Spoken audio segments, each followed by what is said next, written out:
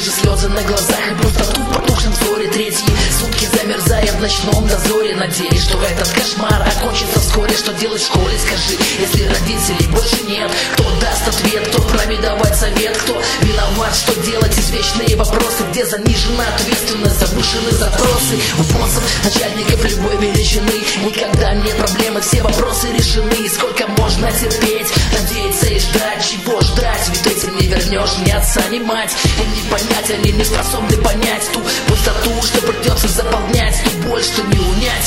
Пусть воздастся по заслугам и бизнесменам, сукам, и народным типа слугам. Крик души, как кулаками по стене, в надежде пробиться к ним на той стороне. Не чувствуя боли, не чувствуя соли, текущей по лицу душа рвется на волю.